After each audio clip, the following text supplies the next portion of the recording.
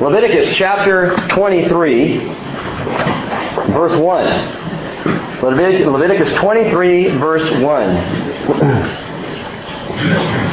The Lord spoke again to Moses, saying, "Speak to the sons of Israel and say to them, the Lord's appointed times, which you shall proclaim as holy convocations. My appointed times are these. For 6 days work may be done, but on the seventh day there is a Sabbath of complete rest, a holy convocation. You shall not do any work. It is a Sabbath to the Lord in all your dwellings. These are the appointed times of the Lord, holy convocations, which you shall proclaim at the times appointed for them." Father, as we look at these appointed times and consider them, we pray that your Holy Spirit would show us the freshness of these feasts, these celebrations of Israel. That, Father, you would make application in our lives and in our hearts. That as we study through your word, you'd show us how not only were these things important to the people of Israel, but they matter to us, and they give us pictures, once again, portrayals. Father, they are of great significance. And I ask, Lord, that your Holy Spirit would be our teacher this morning, and would illuminate your word so that we might understand and know you better. Make these things, Father, clear to us, and help us to walk more closely with you. In Jesus' name, amen. Well, in Matthew chapter 16, you just keep your finger there in Leviticus 23. You don't have to turn to Matthew unless you want to. But Matthew chapter 16, the Pharisees and Sadducees were told. The Pharisees, Sadducees, two groups of Jewish leaders. They were both Sadducee. They both didn't really have it all together. The Pharisees and Sadducees, they came up and tested Jesus, and they asked him to show them a sign from heaven. Now, do the math. This is Matthew chapter 16. If you've read the Gospel of Matthew, you know multiple signs had been done by then. Jesus had been performing miracles. He had been teaching with an authority they had not yet seen. The people were amazed by him. They were gathering around him. And the Pharisees and the Sadducees tested him by asking for yet another sign. Listen to Jesus' response. He replied to them and he said, "When it's evening, you will say, 'It will be fair weather, for the sky is red.' And in the morning, 'There will be a storm today, for the sky is red and threatening.' Do you not know how to discern the appearance of the sky, but cannot discern the signs of the times? Do you know how to discern the appearance of the sky?" he says. You can check the weather, you can look at the sky and have some sense of what's coming, but you don't even know how to determine the signs of the times. Don't miss the significance of Jesus' words for these leaders, because they are for us as well today. We get up in the morning, we look around at the sky, and we have a sense in that moment, we might have some rain today. Or, it looks clear. This is going to be a beautiful day. We have a sense of what's coming just by looking at the weather. And Jesus would say, you cannot discern the signs of the times. Jesus said these leaders of Israel, and by the way us, should be able to discern the signs of the times. Why are you talking about this, Rick? Because the history of Israel is not a series of random events, any more than the Old Testament Scriptures are a haphazard collection of arbitrary writings. This isn't just off-the-wall stuff. It was kind of collected over the years, eventually put together and called a holy book. This book is by design. This book is for the purpose of helping us to discern the times in which we live. To know, to understand how to walk in these days, which the Bible says are evil days. Unfortunately, as the philosopher Hegel once said, the only thing history teaches us is that we do not learn from history. That's about all we get out of history. Paul said the following about his own people, the Jews. In Romans chapter 9, verse 4, he said, "To them belongs the adoption as sons, and the glory, and the covenants, and the giving of the law, and the temple service, and the promises, whose are the fathers, and from whom is the Christ, according to the flesh, who is over all, God blessed forever. Amen." By the way, it's a great verse if you wonder, is Jesus God? Well, Paul says he is over all, God blessed forever. Amen. Sounds like Paul thought so. But what are you saying by all this? Simply this: the Jewish people had everything they needed to see the coming of Messiah. When Jesus came on the scene, there was no reason for it to be a surprise. Nobody should have been shocked, for God had been setting up the whole thing, prelude, all the way up until Jesus showed up on the earth. Jesus came right on schedule. But so many missed Him. So many never saw Him. He was here, miraculously, healing, teaching, loving, and people still missed Him. These leaders testing Him couldn't see Him standing right in front of them. Isaiah chapter 9 verse 2 says, "The people who walk in darkness will see a great light. Those who live in a dark land, the light will shine on them." But interestingly, in John 1 verse 4, the apostle writes, "In Him was life, and the life was the light of men, and the light shines in the darkness." Referencing Isaiah. The light shines in the darkness, and the darkness did not comprehend it. Oh, the light was there. The light was shining. The light was clear, but the darkness couldn't see it. Those living in the shadows couldn't understand. Why? Why is it that Israel, with all that was given to them prior to the coming of Christ, why did so many of the Jewish people miss His coming the first time? Very simply, gang, they didn't understand the prophetic scriptures. They didn't understand the future in what God was doing. They could only look back to the past. Oh, the event, the coming out of Egypt, was phenomenal. It was amazing. It was powerful. But the Jewish people hung their hats on that event. Even to this day, the Jewish people in the world hang their hats on the event of the rescue out of Egypt, which was a wonderful, fantastic event. But gang, that was then, and this is now. If we spend our lives, by the way, there's a good principle here, looking back, looking at the past, drawing to things done to us or against us or even for us, if that's where we live, we will not see the coming of Christ. We will not, because we're not looking to the future. Our eyes are not open to the things that He is going to do. We're so focused on the things that He did.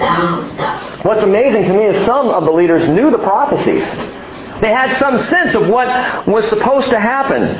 In Matthew chapter 2, you remember the story that's read so much in this season. King Herod asked the Jewish leaders, brought them all in, and he said, "Hey, where is the Messiah supposed to be born?" And they replied, quoting Micah chapter 5 verse 2, which reads as follows, "But as for you, Bethlehem Ephrathah, too little to be among the clans of Judah, from you one will go forth for me to be ruler in Israel. His goings forth are from long ago, from the days of eternity." They quoted this verse. They said, Messiah's coming, and He's going to be born in Bethlehem. Oh, King Herod, that's where He's going to be born. And so Jesus is born in Bethlehem. But the very guys who quoted this verse missed Him. Didn't see it. Oops. There was a child born in Bethlehem. There was a miraculous moment when the Word became flesh and dwelled among us. They did not see Him. They missed Yeshua HaMashiach, the Hebrew for Jesus, the Messiah. They never saw Him. How about you and me? What about us? Will we be among those who read the signs of our times and see the coming of Jesus? Will we, as Paul encourages, be children of light, or will we choose to walk in the darkness? And gang, every single one of you have that choice. Do you realize that this morning? You can walk in the light. You can be a child of the light. You can see what's coming. You can know what's coming. You don't have to be some learned scholar.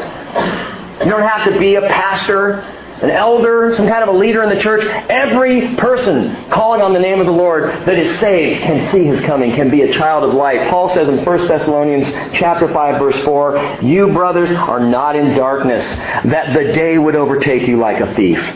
You are all sons of light and sons of day. We are not of night, nor of darkness." And I would add as a caveat to that, so why do we live that way? Why do we act like we're in the darkness? Why do I wonder, what's happening this week? I don't know. What's going to happen next? What about next year? I don't know what's happening in my life. Lord, I just need some help here. We are children of the light. And Jesus would say to all your worries about the future, I'm coming. I'm coming. Amen. Keep watch. I'm coming. This is why we continue to return to prophecy. That's why we continue to look at prophecy, even in the Old Testament, especially in the Old Testament, because it all is pointing an arrow forward. All of these things, Leviticus chapter 23, you might read, if you have a subtitle above the chapter in your Bible, Laws of Religious Festivals. And you might go, big deal, we don't do those. Has nothing to do with me. Move on. What's in chapter 4? The lamp and the bread of the sanctuary? Nope, not for me. Not for me. Sabbatic year, chapter 25? No, that's not for me either. And you just keep going until you find something that seems maybe relevant to your day. Gang, Leviticus 23 is one of the most powerful prophetic scriptures in all the Bible. Keep watch. Keep your eyes open. This Bible is full of clear indications of what God has planned and of what He's doing. What He has planned and what He's doing. The Lord, by the way, references the second coming of Jesus 1,845 times in the Bible.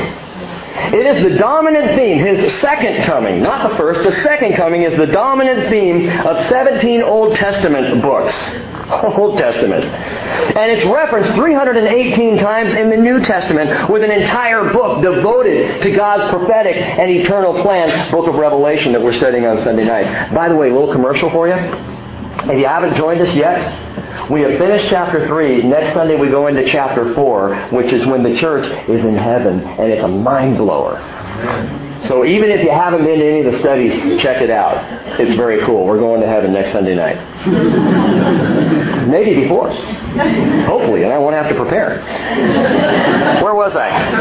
Seven out of 10 chapters in the Bible deal with prophecy. 1 out of 12 verses in the New Testament, 1 out of 10 in the New Testament epistles, the letters written by Peter and James and the others. The first prophecy, by the way, spoken in the Bible, the first prophecy spoken was about the second coming of Jesus. You can read it in Jude 14. And the last prophecy given in the Bible, also about the coming of Jesus, Revelation 22, verse 20. Some might say, why doesn't God just come right out and tell us what He's going to do? That's what He did. That's what He did. I mean, have you ever had that thought? Man, if I just knew what God was going to do next, then I'd be a little more peaceful. It's right here. The problem is not whether or not God has told us. He wrote the letter. The question is, are we going to open it and check it out? Are we going to read it so that we might be children of the light? Feast of Israel. What does this have to do with prophecy? I'll tell you in a moment one last thing, and I've said this before, but I want you to understand what prophecy truly is. Prophecy is not guesswork. Maybe for, who's the guy? Nostradamus? Maybe for him it was guesswork. Maybe when you're watching Alias, the prophecies on that show, guesswork. Actually, it's just the writers who don't have any idea what they're doing. That show's really gone down the tubes, by the way. I don't know if you've watched that. Just don't think I'm into it anymore. Anyway, prophecy, I digress. Prophecy is not guesswork. It's not what we think might happen. The Bible says this, so it might happen. It's not what we hope will happen. Well, I read it in the Bible. Boy, I hope that comes true. It's what has already happened. What do you mean by that? From the perspective of God, who is outside of time, He has seen it all take place. How's that for a mind bender for you? God has already seen it all take place. Therefore, what He tells us in prophecy is what has happened from His perspective, and what is absolutely, positively assured to happen from our perspective. It's not guesswork. It's right there. God has already seen it, and He's just filling us in. Leviticus 23. A powerful prophetic passage. In fact, it's so powerful, we're going to spend the next 3, maybe 4 weeks right here in Leviticus 23 looking at these 7 feasts of Israel.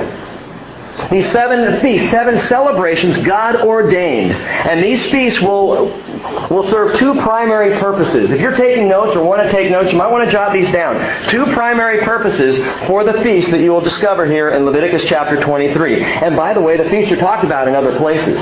In fact, in more detail in other places. But right here, all together, God says, these are the things I want you to remember. These are the 7 feasts I want you to keep. Right here, let's be clear about these things. And here are the 2 primary purposes for them. Number 1 is commemoration. Commemoration. To look back to what the Lord has done.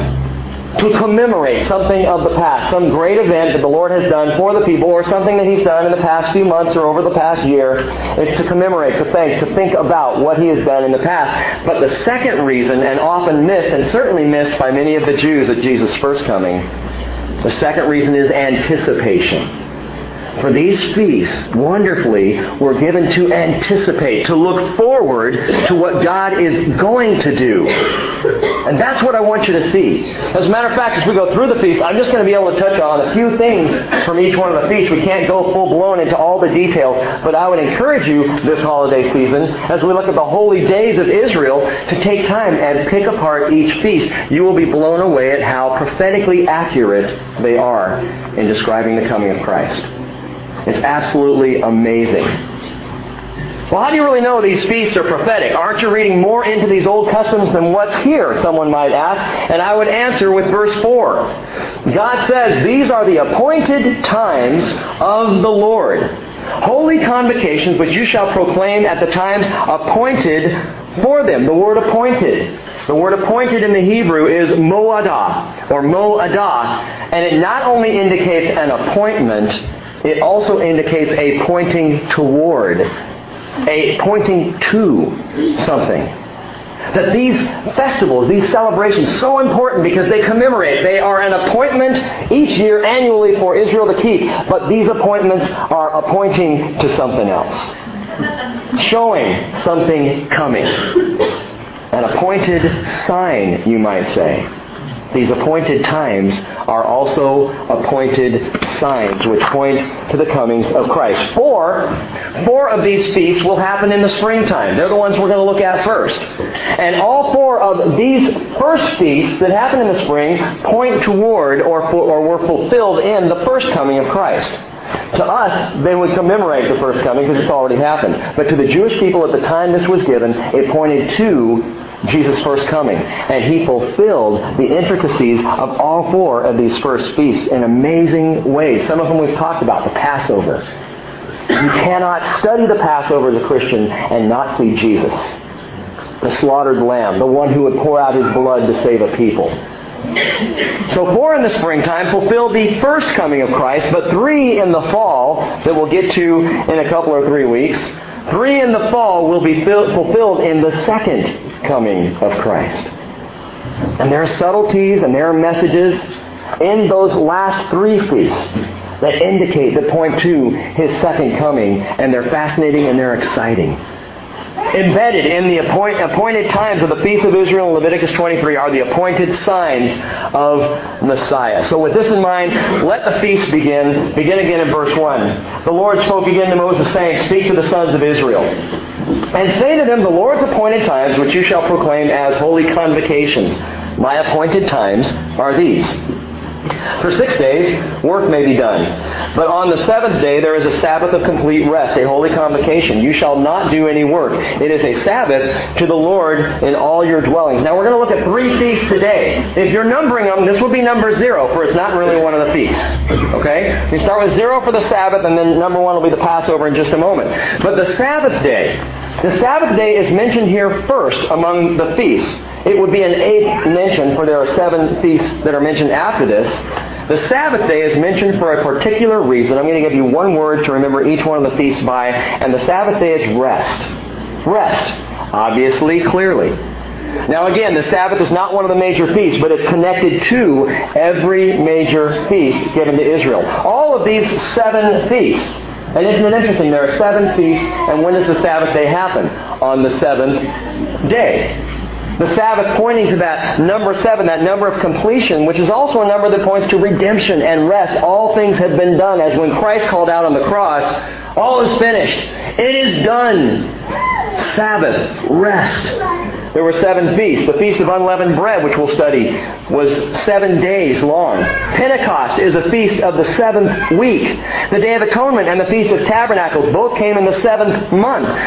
And the Feast of Tabernacles also lasted for 7 days. So Sabbath is woven throughout these feasts. It's a part of these feasts, but it's more of a yardstick for the feasts.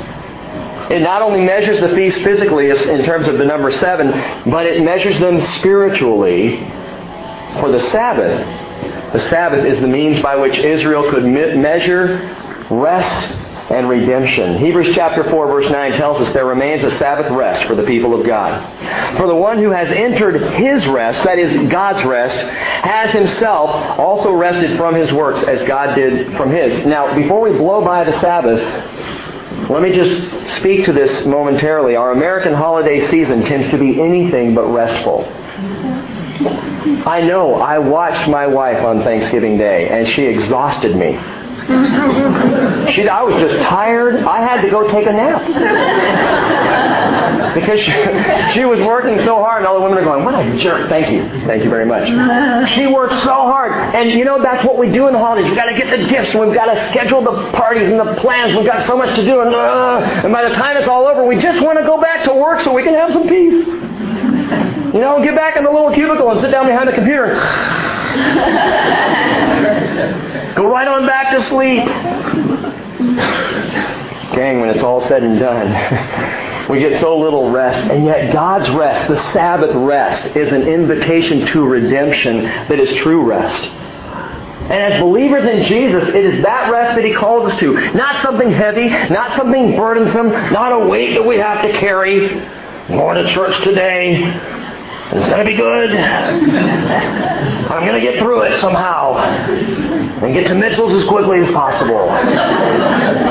No, Jesus said, Matthew chapter 11, verse 28, come to me, all who are weary and heavy laden, I'll give you rest. Take my yoke upon you and learn from me. I'm gentle. I'm humble in heart. You will find rest for your souls. For my yoke is easy and my burden is light. And if any of you find a Christian walk burdensome or religious or heavy, you have been misdirected. Jesus invites you to rest, to redemption, to walk in the joy of the Lord, which is our strength. Leviticus chapter 23, verse 4. So the Sabbath is kind of the underlying background. It's woven through all these feasts. It's important in each one. But now we get to the first of the 7 feasts, the Passover, verse 4. These are the appointed times of the Lord, holy convocations, which you shall proclaim at the times appointed for them. In the first month, on the 14th day of the month, at twilight, is the Lord's Passover. One word. The Sabbath day, the word was rest. The word for Passover is rescue. Rescue. The Passover commemorates, that's the first thing. Remember, commemorates and anticipates. It commemorated what happened for the people of Israel. You know the story. The Israelites were enslaved in Egypt. They cried out to God. God heard them. He sent Moses to them. And after 10 plagues, the last plague was the worst.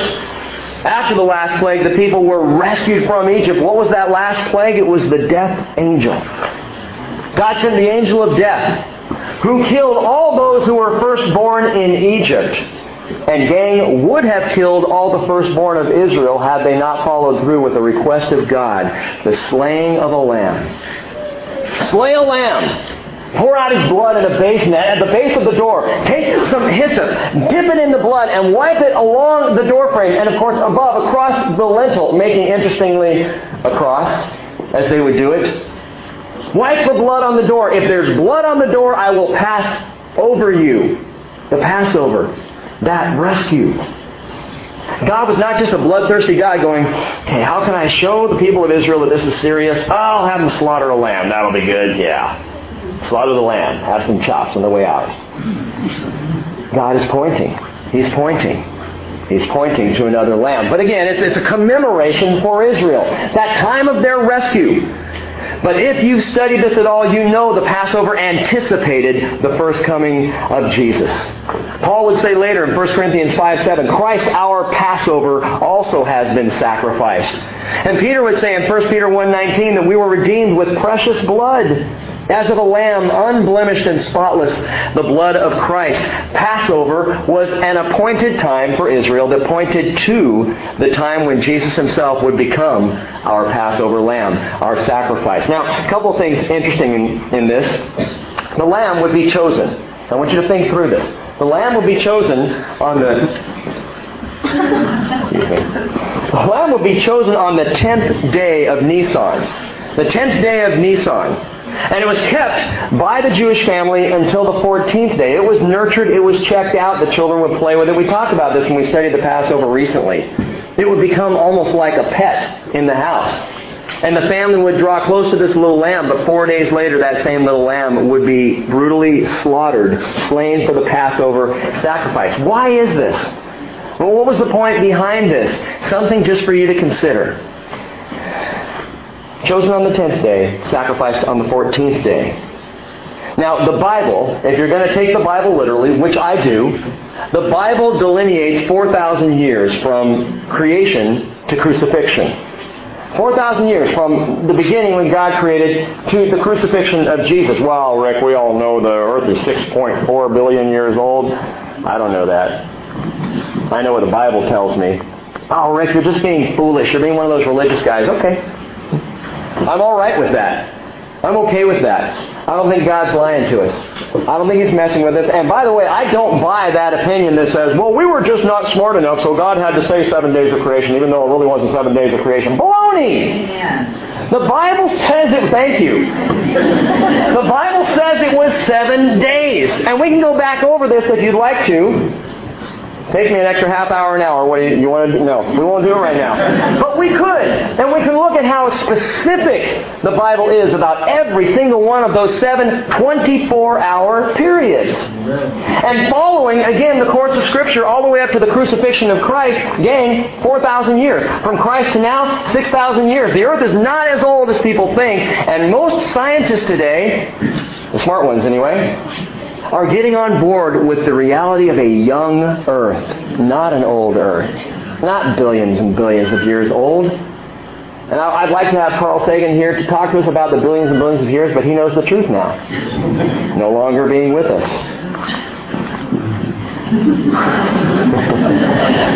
Peter says the following, 2 Peter chapter 3, verse 8. Do not let this one fact escape your notice. This is interesting. Listen to this.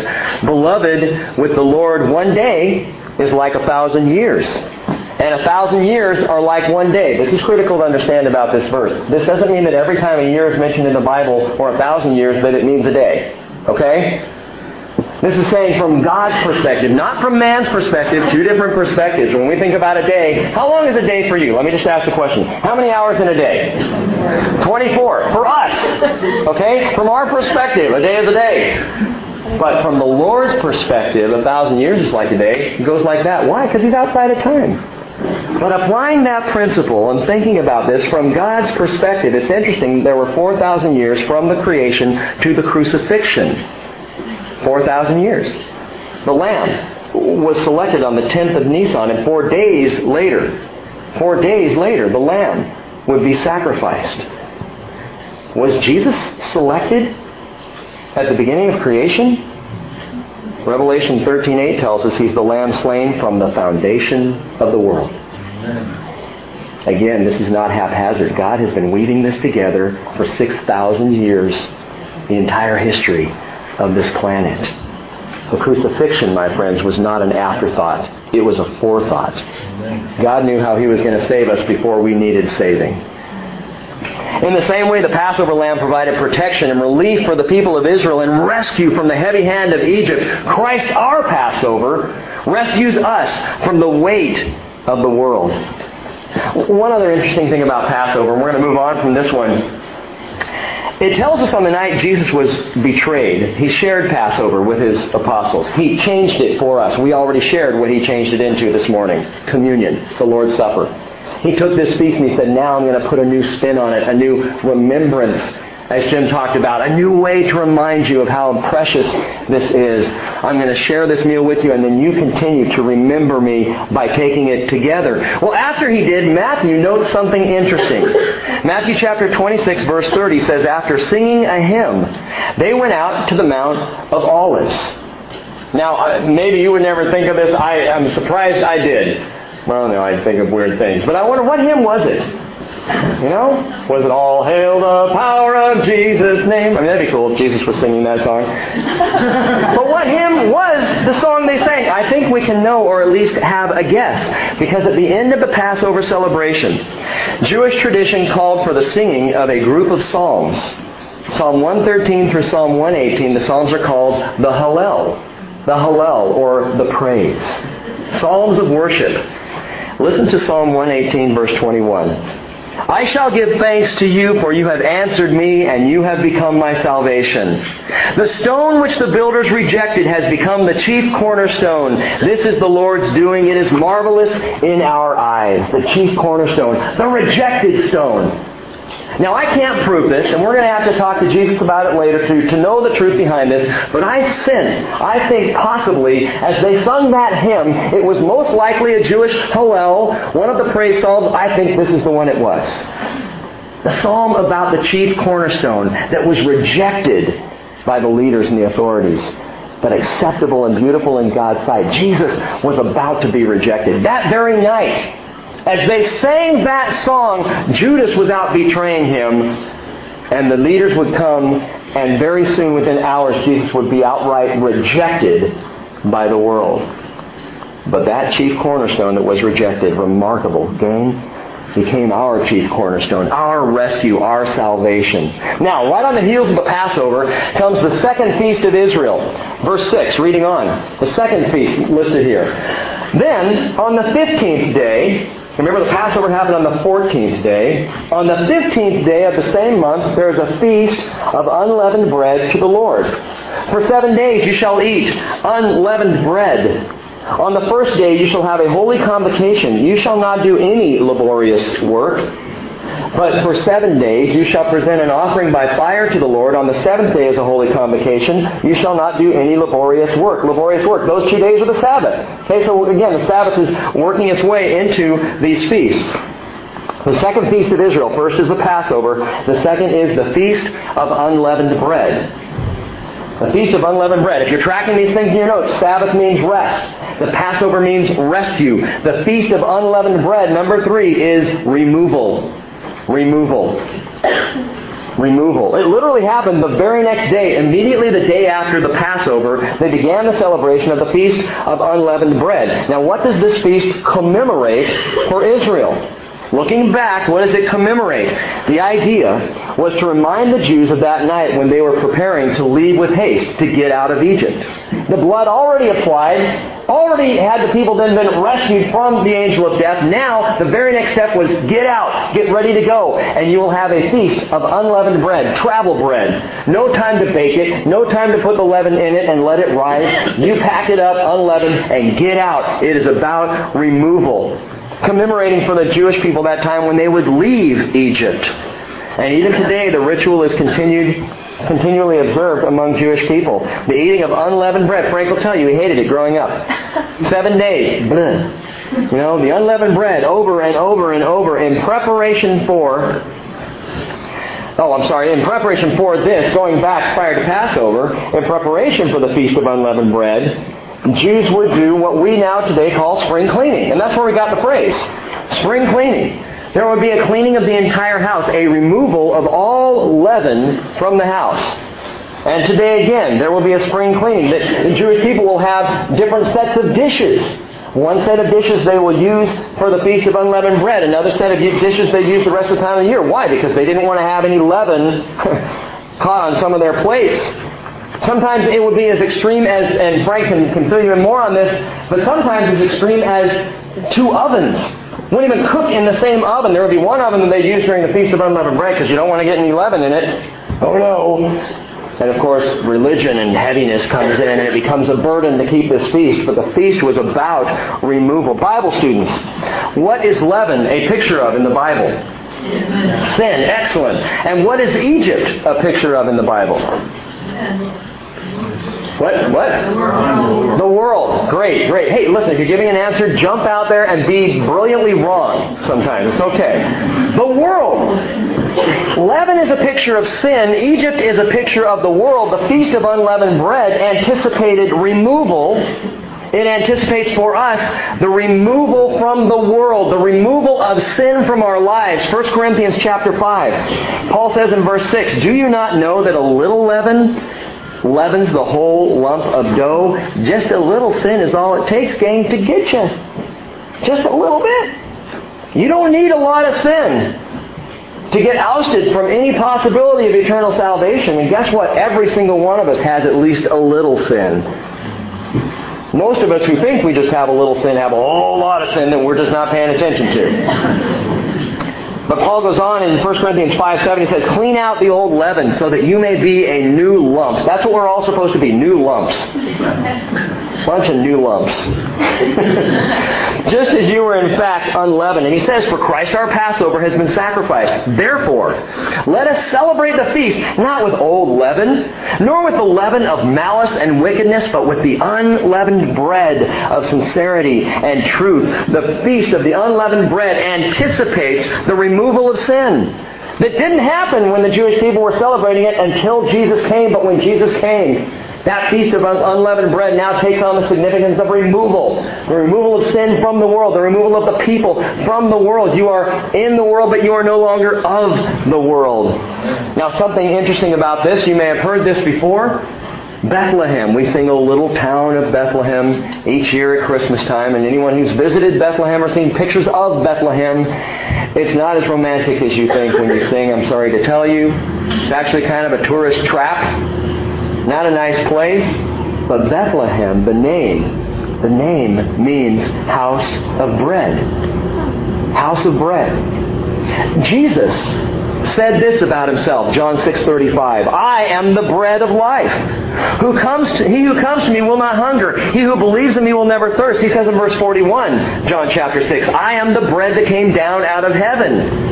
In verse 48 he says again, I am the bread of life. Your fathers ate the manna in the wilderness, and they died. But this is the bread which comes down out of heaven, so that one may eat of it and not die. I am the living bread, Jesus says, that came down out of heaven. If anyone eats of this bread, he will live forever. And the bread also which I will give for the life of the world is my flesh. The bread of heaven, the bread of life, was born in the house of bread, Bethlehem. I love these coincidences. Just amazing. But it raises a question. And the question is this, with the Feast of Unleavened Bread, if this truly points to Jesus and points to His removal of sin and to His character, then the question is, was Jesus truly unleavened? Was He really completely sinless? Because according to Scripture, He had to be for the sacrifice to work. Otherwise, it's no good. Romans chapter 6, verse 23 tells us the wages of sin is death. You sin, you die, that's the deal. And you might say, uh-oh, Jesus died, didn't He? And if the wages of sin is death, and Jesus died, that means sin. Absolutely. Weighed down with the sin of the world on His shoulders. But Jesus was innately, intrinsically sinless, unleavened, wasn't He? Psalm 16 verse 10 says, you will not abandon my soul to Sheol, nor will you allow your Holy One to undergo decay. Acts chapter 2.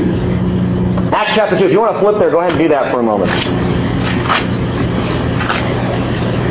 Rick, what is the purpose of flipping in my Bible if you're just going to read it to me anyway? So that you can take notes, so that you can know where these books are. And by the way, it's in the New Testament, so keep going to the right till you get there.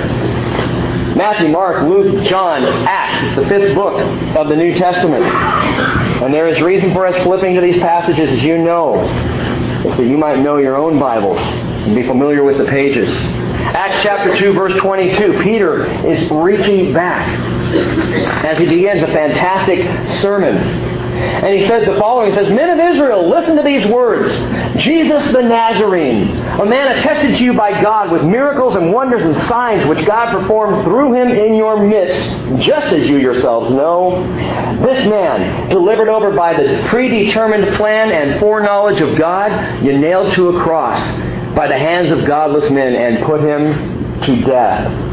But God raised him up again, putting an end to the agony of death, since it was impossible for him to be held in its power. For David says of him, I saw the Lord always in my presence, for He is at my right hand so that I will not be shaken. Therefore my heart was glad and my tongue exulted. Moreover my flesh also will live in hope. Because, and this is the verse we just read, you will not abandon my soul to Hades, nor allow your Holy One to undergo decay. You have made known to me the ways of life. You will make me full of gladness with your presence. Verse 29, he says, Brothers, I may confidently say to you regarding the patriarch David that he both died and was buried, and his tomb is with us to this day. And so because he was a prophet and knew that God had sworn to him with an oath to seat one of his descendants on his throne, he looked ahead and spoke of the resurrection of the Christ, that he was neither abandoned to Hades, nor did his flesh suffer decay. Why did Jesus' flesh not suffer decay like anybody else? Because he was unleavened. Because though he bore the sin of humanity on his shoulders and died the sacrifice for that sin, he himself was still perfect. He himself was still unleavened. And unlike all other people, by the way, who were resurrected by Jesus, like Lazarus, or Jairus' daughter, the synagogue leader's daughter, or others mentioned in Scripture, they all died again. They all were subjected to decay because they all were leavened and sinful, just like you and I. But not Jesus. Not him. Jesus was perfect, sinless, the unleavened bread of heaven. And so the Feast of Unleavened Bread commemorated the removal from Egypt, but it also anticipates the removal of sin by the perfect unleavened bread who is Jesus. And this great news is anticipated now in the next feast, feast number 3, the last one we'll look at this morning, the Feast of First Fruits. The Feast of First Fruits, back in Leviticus 23, verse 9. Then the Lord spoke to Moses, saying, "Speak to the sons of Israel and say to them, when you enter the land which I am going to give you and reap its harvest, then you shall bring in the sheaf." You may remember the old hymn, "Bringing in the sheaves." This is where they get it. "You shall bring in the sheaf of the first fruits of your harvest to the priest. He shall wave the sheaf before the Lord for you to be accepted," or delighted, depending on how you want to translate that word. "On the day after the Sabbath, the priest shall wave it." Now, what is this about? This feast actually isn't a feast at all. The Feast of First Fruits, there was no eating of the first fruits. The first fruits were brought to the Lord. So it's really more of a celebration than a feast. But it commemorated year in and year out for the Israelites the fruitfulness of the land.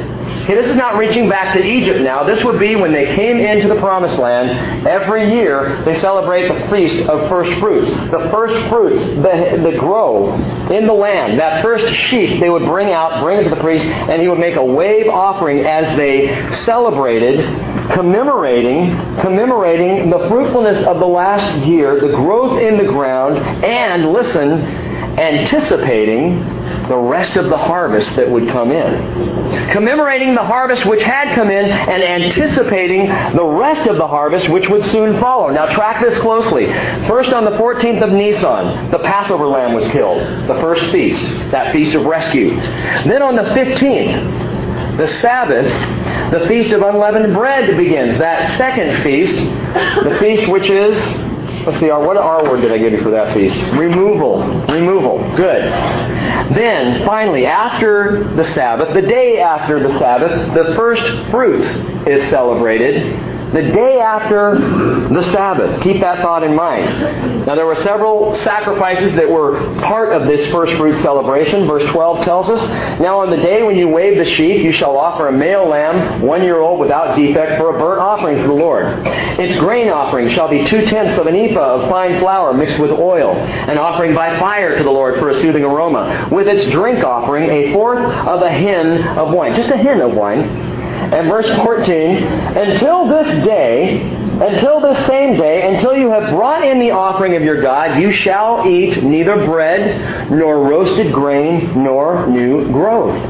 It is to be a perpetual statute throughout your generations in all your dwelling places." In other words, until you bring the offering of first fruits, you don't eat of the first fruits.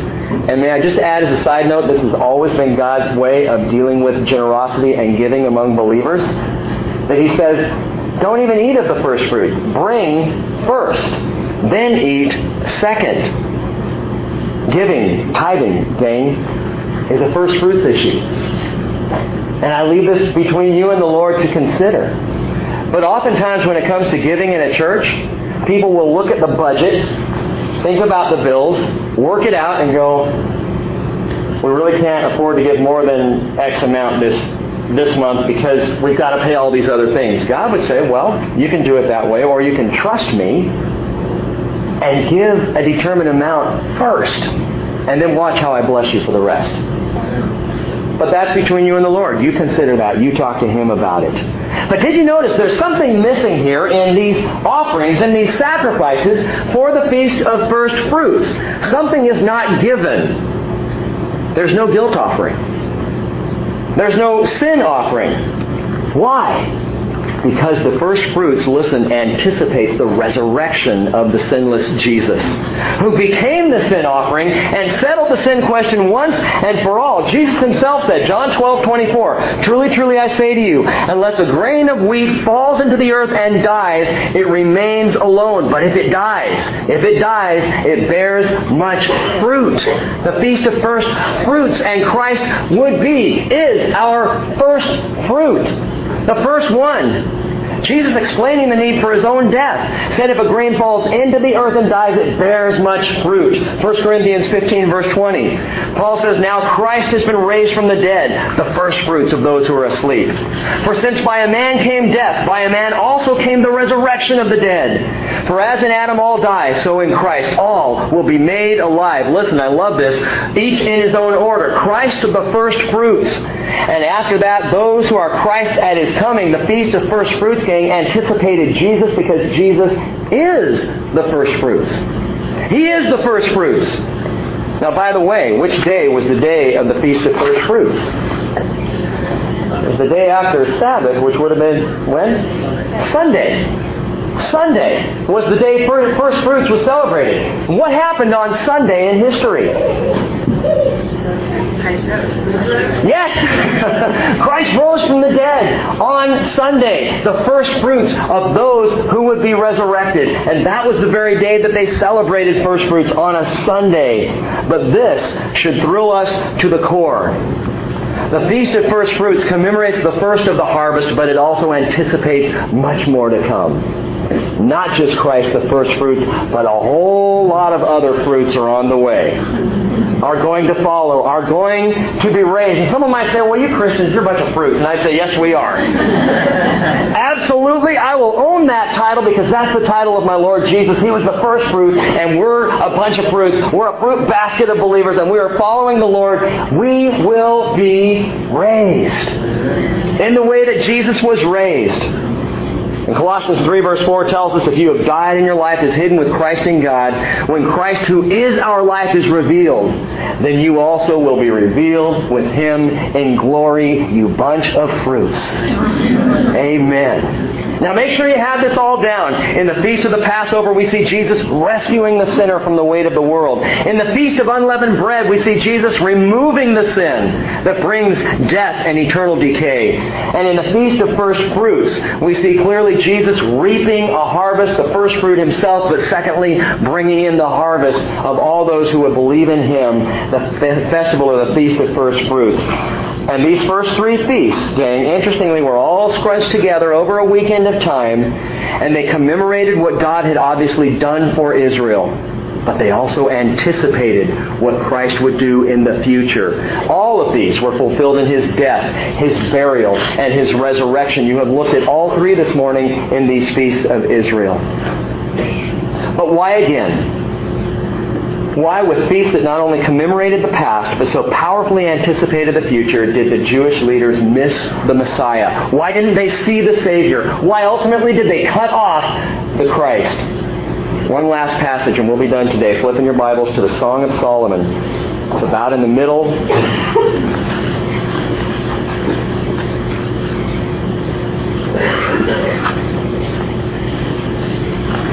Song of Solomon, chapter 2.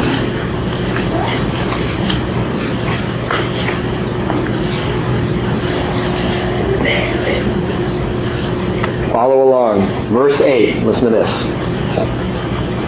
"Listen, my beloved, behold, He is coming." Now, by the way, the Song of Songs, or the Song of Solomon, this is a love story. This is a romantic poem that is graphic in its nature. If you've read it, we were just watching The Homecoming. Have you seen The Homecoming with the Waltons? homecoming movie. It's a Christmas movie. Anyway, we were watching it the other night, and there's a scene where all the kids are kind of gathered around. There's this missionary woman who has come to the hills, and she's giving out gifts to all the poor heathen children. She's hilarious. But as she's doing that, she says she wants a verse from everyone before they can come up and give a gift. Well, Mary Ellen, right? Mary Ellen? Yeah. The oldest Walton girl, she's sitting there feeding verses to the kids so they can run up and get their gift. And she starts feeding verses out of the Song of Solomon, and they're the rather graphic ones. And it's hilarious to see the missionary woman start to pale and sweat a little bit as she's giving out these gifts. Anyway, read through it on your time. It's a great, great book. But it's not just a love story between Solomon and his bride. It is fantastically prophetic in and of itself. Listen to verse 8. Listen, my beloved, behold, he is coming. He is coming, climbing on the mountains, leaping on the hills. My beloved, says the bride, my beloved is like a gazelle or a young stag. Behold, he's standing behind our wall. He's looking through the windows. He is peering through the lattice.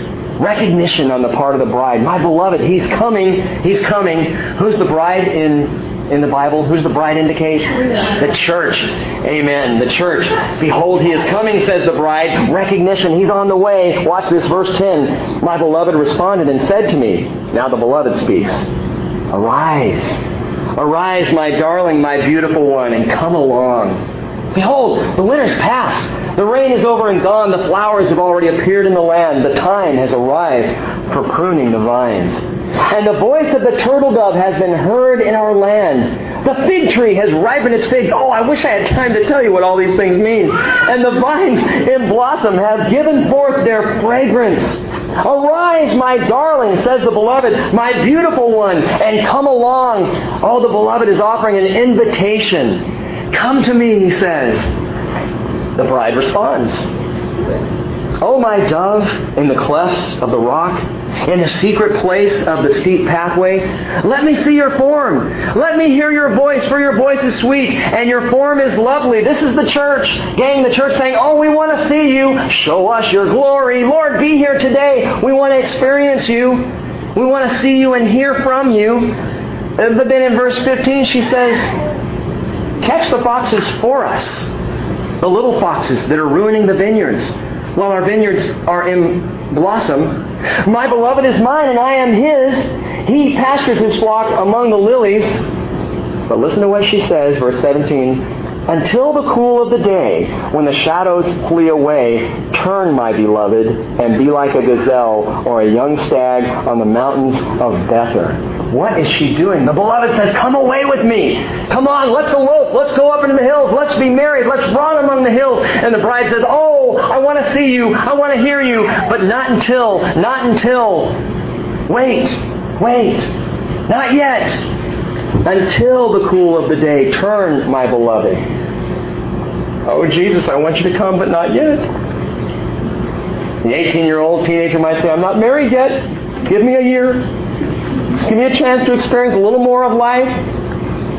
We might look at our schedules, our calendar, and go, wow, I really want Jesus to come, but, if I could just have a couple more months. If I could just have a day or two, that'd be great. Turn, my Lord, turn. I want to see you. So we come Sunday morning and we want to hear the Lord and see the Lord and experience the Lord. But turn, don't come yet. Wait. And then all of a sudden, chapter 3, verse 1, on my bed, night after night, the bride continues to speak. I sought him whom my soul loves. I sought him but did not find him. Can I give you a little clue? Part of the reason we have so much trouble seeing Jesus is we're not looking for his coming. We're looking for him to do just kind of what he does at a distance. You stay out there, Lord. You stay out there. I want to sing about you, hear your voice, maybe even see your form, but turn, Lord. And we wonder why we have, as the bride does, troubled dreams at night, why we can't see him. So she says, I must arise now and go about the city, in the streets and in the squares. I must seek him whom my soul loves. I sought him, but did not find him. This is what happens, gang, when the bride says, turn away. I sought him, but I did not find him. The watchmen who make the rounds in the city have found me. And I said, have you seen him whom my soul loves? Scarcely had I left them when I found him whom my soul loves. And listen, I held on to him. I held on to him, and I would not let him go. Who knew where he was? The watchman. The watchman knew where the beloved was. Scarcely had the bride come to see the watchman, speak with him, that immediately she finds the beloved. She finds her love. And let me ask you this as we close. Are you putting off? Are you saying, turn, Lord? Are you putting off, or are you holding on? I love this last verse. I held on to him and would not let him go. If you see Jesus this morning, you cling to him and do not let him go. You don't let the worries of the world or the things of the past and all the commemorations, even in our own sometimes silly holiday remembrances, don't cling to that stuff. You cling to Jesus and do not let him go. When he says, come, my love, dance with me among the hills. Come, it's time to go. Will you be one of the watchmen? Will you be ready? Will you be watching? Man, I read in the Feast of Israel that he was coming. I've been watching. Lord, I'm not surprised. As we've talked about, some are going to be surprised. Others are going to go, I knew this was going to happen. I knew. I'm one of the watchmen. Christ is calling. Christ is calling. Why not answer him today? Would you stand with me and let's pray together. Father in heaven, we bow as a bunch of fruits. Oh, Lord, desiring our resurrection as we saw you in yours. And desiring salvation. And desiring our beloved that you would come. That we might dance with you among the hills. And praise your name. That we might cling to you. And hold fast to all that you are. And as we pray this morning, if you happen to be one who is just starting to fall in love with Jesus, maybe you've never given your life to him, would you just pray right now after me, Jesus, love me. Jesus, forgive me of my sins. I believe in your death, in your resurrection. I see you in these wonderful old feasts. And I want to feast with you in that great day when you come. So Lord, come into my life today. Be my Lord. Be my Savior. And teach me to walk after you that I might cling to you, Lord. And may all of our lives, Lord Jesus, whatever time we have left, whether it's a day, a week, a year, may we be watchmen. But not just watchmen, Lord. Maybe we be watchmen brides, longing for your coming, looking, anticipating, and thrilled to the heart of our hearts that you would love us so much that you would come for us. And we pray that you'd come again. In Jesus' name. Amen.